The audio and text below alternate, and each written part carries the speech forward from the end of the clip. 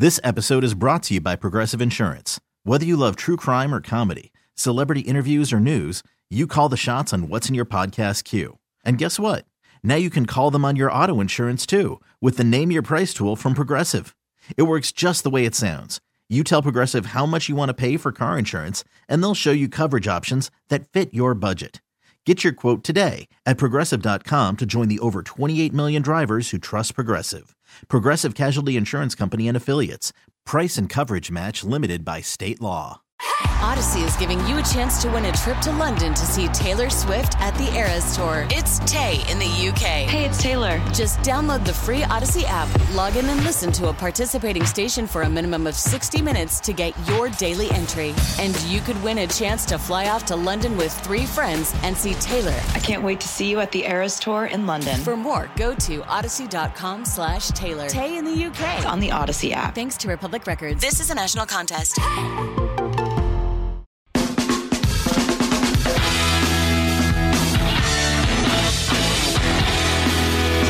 And we're back on Inside Black and Gold. Saints are 3-2. They are going to Houston for a short trip. Might be the shortest trip. I don't know. Steve, is this the shortest road trip the Saints go on? Yeah, I mean, you would think, I don't know, maybe Tampa one's. Tampa's pretty short, but I think this has got to be quicker. Well, it's weird because you don't have to. If you're driving, Tampa's way farther. No, right, flying, exactly. Then you can just go right over the water, which you do. And yeah, maybe people didn't know that you fly over the water. It's pretty short. So I don't know. It's one of those two. Either way, you have to switch time zones there. Houston, you don't at least. That's a good point. Houston, yeah, it's in Central. It's by far the easiest road trip of the year. It's basically just in your backyard. And so, yeah, I mean, Saints are going to go out there and they're going to try to humble CJ Stroud a little bit, which they're trying to pump him up now. I almost feel like we talked about this in the open. I almost feel like that's kind of what the plan is. We're going to make everyone be like, CJ Stroud is great. And then when the defense goes out there and dominates him, everyone's going to be like, oh my God, the defense is the best thing ever because even the defense told me how great CJ Stroud was. Cam's talking about eating a 5-piece or 6-piece with, there's 6 sacks in the game afterwards kind of thing. And he's all like, yeah, we took that rookie down, whatever. Yeah, I would love to see that, obviously. It's really unbelievable to think, though, that not only the Stroud has been so protective of football, the dude hasn't even gotten sacked since the second game of the season. Well, I think those things go hand in hand, right? I think you are seeing the 49ers offense scheme in ways that protect their young quarterback, as you're supposed to, right? That's what you should do. The other thing that we heard from Dennis Allen multiple times is, when they're scouting the Texans, a big part of their scouting is actually going back and looking at the Saints 49ers matchup from last year. CJ Stroud didn't play in it, but DeMeco Ryans was the defensive coordinator and Bobby Slowick was the pass game coordinator for the 49ers. Now, obviously, DeMeco Ryans is the head coach. I can't recall if he's a defensive coordinator, but either way, it's a DeMeco Ryans defense. And Bobby Slowick is the offense coordinator for the 49ers. So that game, and if you want to look at it and say, yeah, the Saints got shut out in that game. So you got to figure something out there. But they did hold that pretty dynamic 49ers offense to 13 points. So clearly something fits the eye of the Saints. But that's a good segue into this thing that I want to dispel, which is I've had a bunch of people, and I wouldn't say a bunch, but I've had a non-zero number of people come to me and say they were disappointed that the Saints played well offensively against the Patriots because they thought that if the Saints had put up another dud, that maybe Pete Carmichael would have been fired and they could get a better offense coordinator / play caller in there. Wow. And I don't feel like that's really in the cards, and I have evidence for that. But what do you think about that when you hear that? I think we've seen with this team the way they're run from top to bottom kind of deal. These brash decisions are not coming in season unless things, I think, were so completely dire that you needed to make some kind of instantaneous move. But that just hasn't been the case with this squad. And I don't think that anybody in-house is overreacting as much as people out of house kind of thing. Right. Like if Alvin had gone up to Pete and said, run this play. And he was like, shut up, Alvin, sit down. Right. You're a player. I'm the coach. Right. That's not what's happening. But anyway, so we had Mickey Loomis on WWL. Mike Haas interviewed him and asked him about Pete Carmichael. And I think his answer is pretty telling about, and like you can say he's just saying the right thing, but like he's not going to go out there and lie to you. So anyway, here's that answer. I get it. It's one game. But you take that one game and celebrate it. It must be gratifying to see him be able to go up and do that. Yeah, and look, Pete's he's a great offensive coordinator. He really is, and he's a really good play caller. He's had a lot of success, and when you're not having success, that bothers him more than anyone. And yet, man, I've always had confidence in him. We have confidence in Pete. Our players have confidence in him.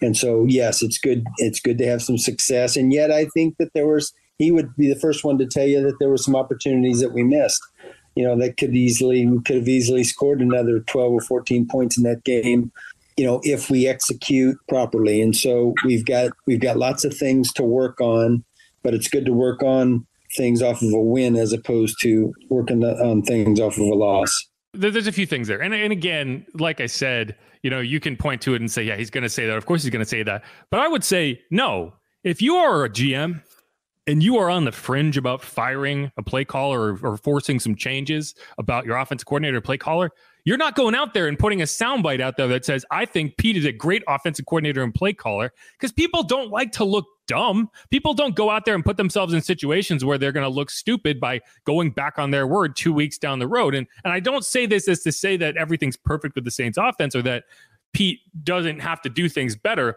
I'm saying this as if you are sitting there holding your breath, waiting for the Saints to fire Pete Carmichael, you're going to suffocate, because it's not going to happen. This is a pass-fail class, in my opinion, right? One of the reasons Dennis Allen's going to go out there and pump up his offensive coordinator, one of the reasons Mickey Loomis is going to go out there and pump up his offensive coordinator is because whether it's good or bad, it's his job. And at the end of the season, if it doesn't get better and the Saints offense is in the mud, then yeah, I think that's going to be a clean house situation. But Dennis Allen, I think, is aware that it's like, no, this is a ride or die kind of situation here. You better figure out how to ride, because I don't think this team, like, they could have gone out there and stunk it up against the Patriots. I don't think they were making changes. I really don't.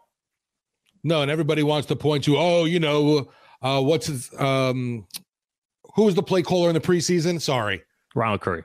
Yeah, everyone wants to anoint him the next, the play caller. Now it's like, how do you think that's going to resolve anything immediately, kind of thing? Well, and my issue isn't, it's like, I like Ronald Curry. I think he has a future as an offense coordinator in this league. I don't think they're going to be able to retain him much longer if they don't give him a promotion. That said, this idea that you're going to slot Ronald Curry in there and suddenly that's going to be better. Like, that's what the thing that people say is like, oh, well, yeah, if you get rid of Pete Carmichael, everything's going to be fixed. And it's like, he's the passing game coordinator now. Right. It's not like he has no role in this offense. It's not like he has no say in how things operate.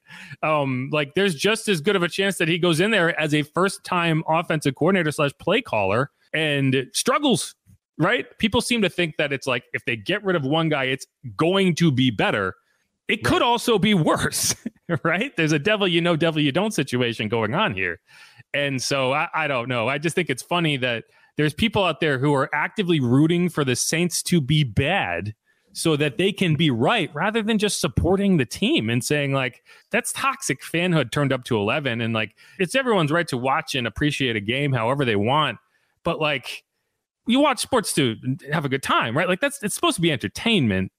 There's a really weird disconnect going on between like supporting a team and actively rooting for your favorite team to be bad. And I don't think that's a big segment of the fan base, but the fact that it exists at all, it's like, come on, guys. Right now, I understand fans to an extent. They're sick of what we saw with this offense last season. It's totally different this year with a new signal caller.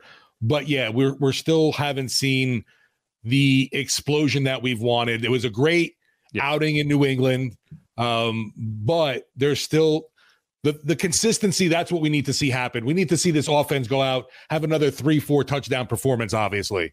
Then the torches will maybe be put away for Pete Carmichael for a week, Well, see, here's the thing, though. Like, and that's not what I'm like. I get being fed up and I get being frustrated, and I think being critical is more than fair.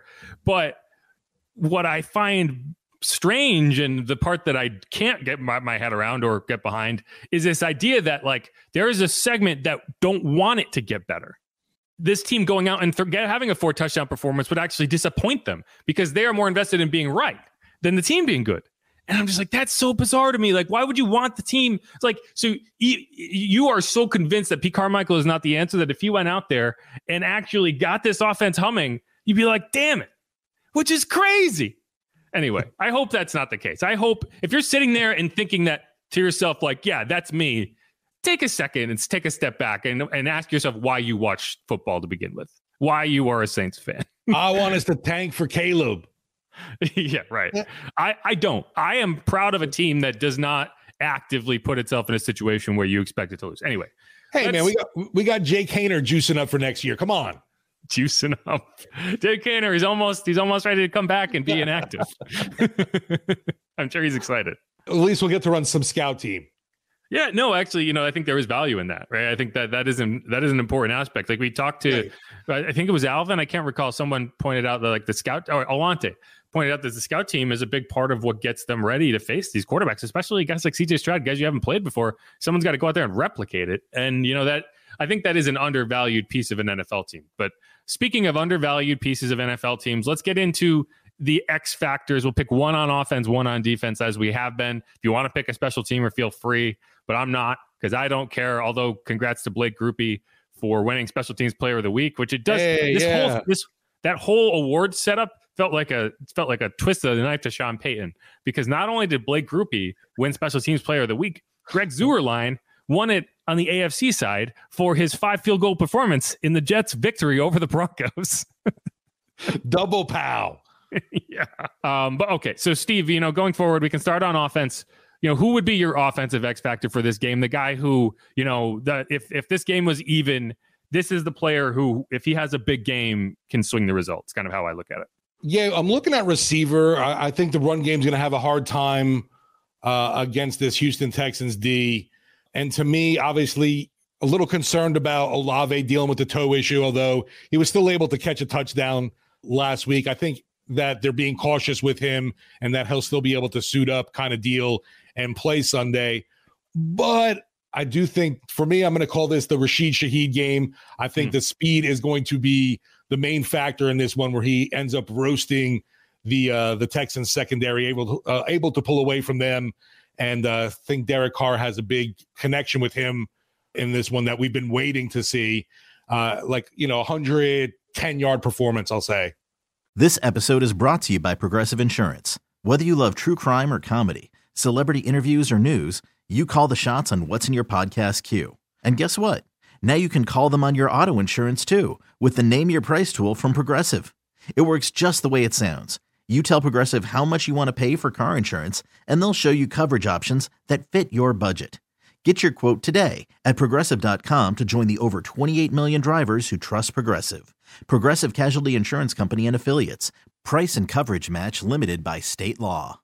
Odyssey is giving you a chance to win a trip to London to see Taylor Swift at the Eras Tour. It's Tay in the UK. Hey, it's Taylor. Just download the free Odyssey app, log in and listen to a participating station for a minimum of 60 minutes to get your daily entry. And you could win a chance to fly off to London with 3 friends and see Taylor. I can't wait to see you at the Eras Tour in London. For more, go to odyssey.com/Taylor. Tay in the UK. It's on the Odyssey app. Thanks to Republic Records. This is a national contest.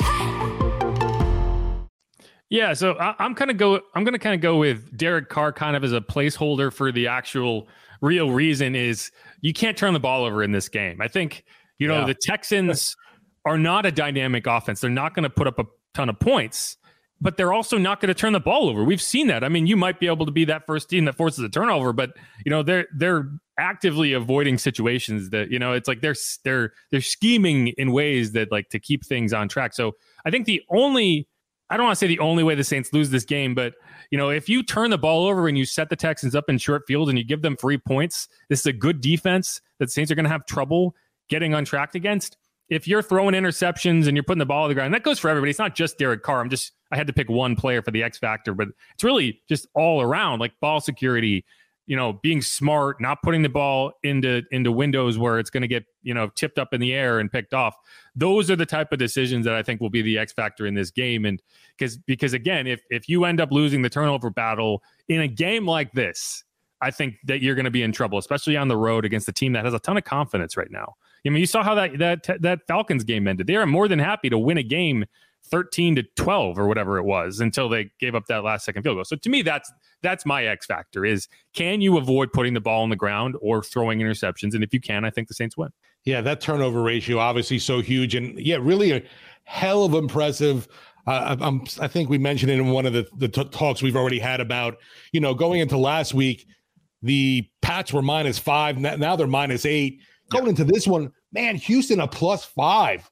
That's crazy to me to see a young team like that. First year head coach, first year quarterback, really impressive what they're doing. Yeah, and when your quarterback is setting records for interceptions not thrown, right? I think that's the Saints. I don't think the Saints are going to be able to catch a ton of breaks like they caught last week.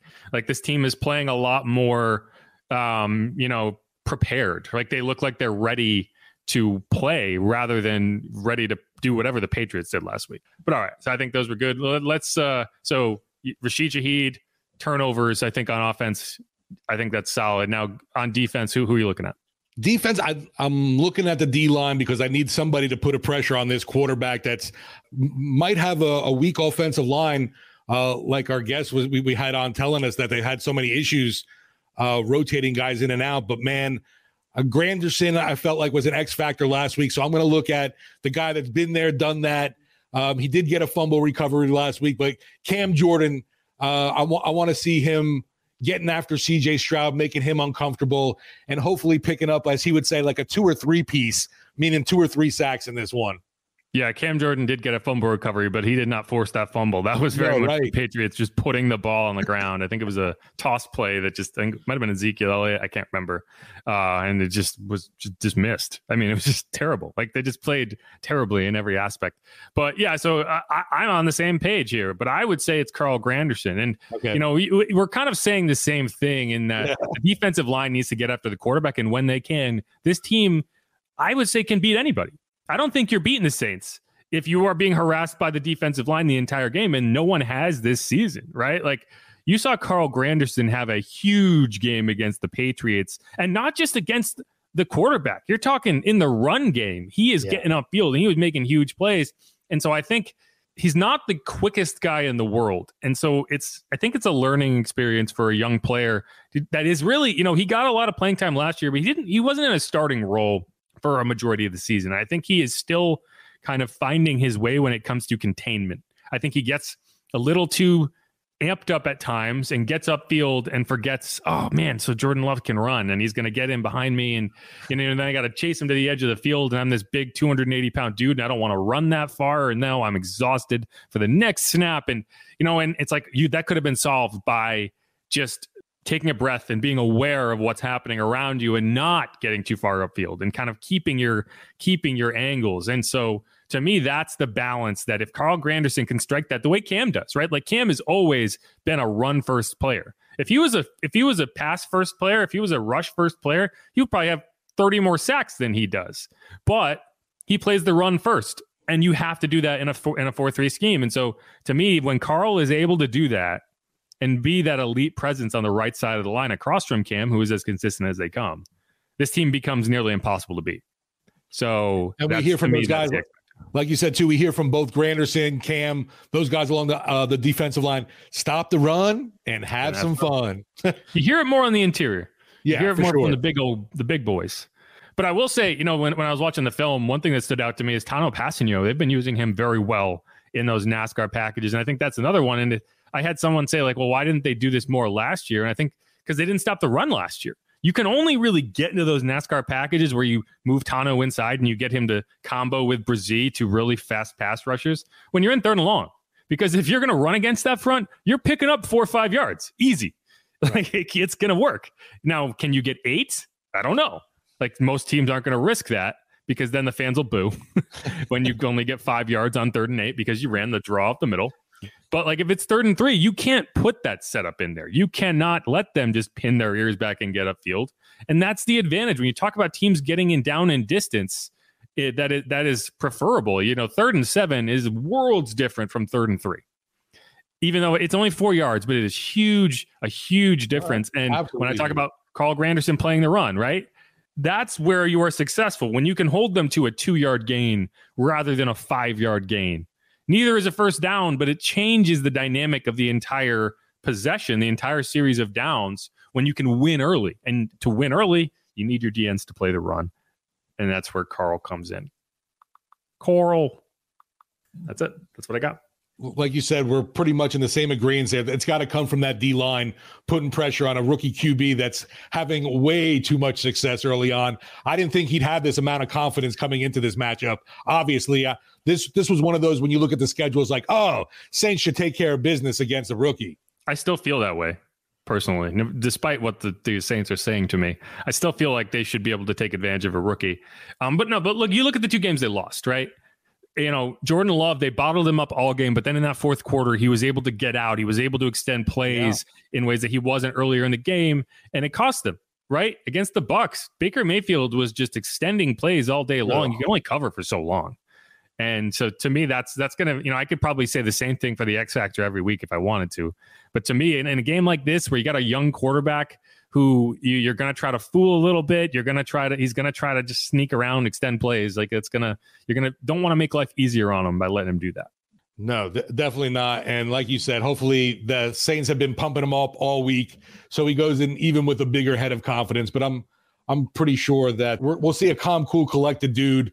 I just want to see, obviously, that defense collapse in that pocket, making him uncomfortable and having to get rid of that ball. Hopefully a tick sooner, maybe a tip happens and some magic, and we get that first interception of the season. I think it's happening this week. I do. I think the Saints are going to get out ahead. They're going to force them to get a little aggressive. I think you're going to see it. But hey, I'm almost always wrong. So take that with a grain of salt. That's not true either. Yeah, I could be wrong about being wrong. Anyway, all right. This is Inside Black and Gold. It's going to wrap it up for us on this here podcast. Thanks again to Sean Pendergast for coming on, helping to break down what the Saints should expect in the Texans. That's going to be noon Central Time over at NRG Stadium. We're gonna get going here. I'm Jeff Nowak. You can follow me on Twitter at Jeff_Nowak. You can follow Steve on Twitter at Steve Geller. WWL, the show at Saints_pod. You can check out the latest news, notes, and analysis over at WWL.com and check out Sports Talk 4 to 8 p.m. every day, Monday through Friday on WWL AM 870 FM 105.3 and on the always free Odyssey app. I've been working on my diction. Can you tell? The arsonist has oddly shaped feet. The Human Torch was denied a bank loan. Anyway, Steve, how you doing? You ready? You ready for week 6? What do you got? I'm ready for week 6, and then, man, we're going to have a quick turnaround, obviously, so it's going to be bang, bang. Thankfully, it's at home. That's all I'm going to say about exactly. that. Oh. Thankfully, it's at home. But all right, y'all. Thanks, everybody, for listening. Who dat? Go Saints. Be easy, y'all. Peace.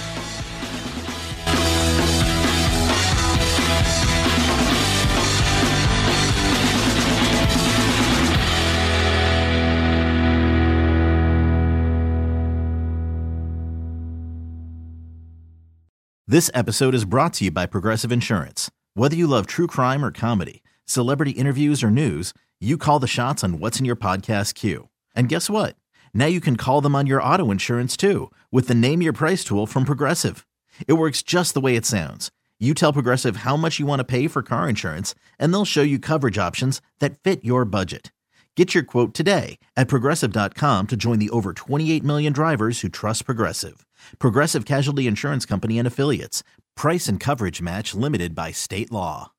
Odyssey is giving you a chance to win a trip to London to see Taylor Swift at the Eras Tour. It's Tay in the UK. Hey, it's Taylor. Just download the free Odyssey app, log in and listen to a participating station for a minimum of 60 minutes to get your daily entry. And you could win a chance to fly off to London with 3 friends and see Taylor. I can't wait to see you at the Eras Tour in London. For more, go to odyssey.com/Taylor. Tay in the UK. On the Odyssey app. Thanks to Republic Records. This is a national contest.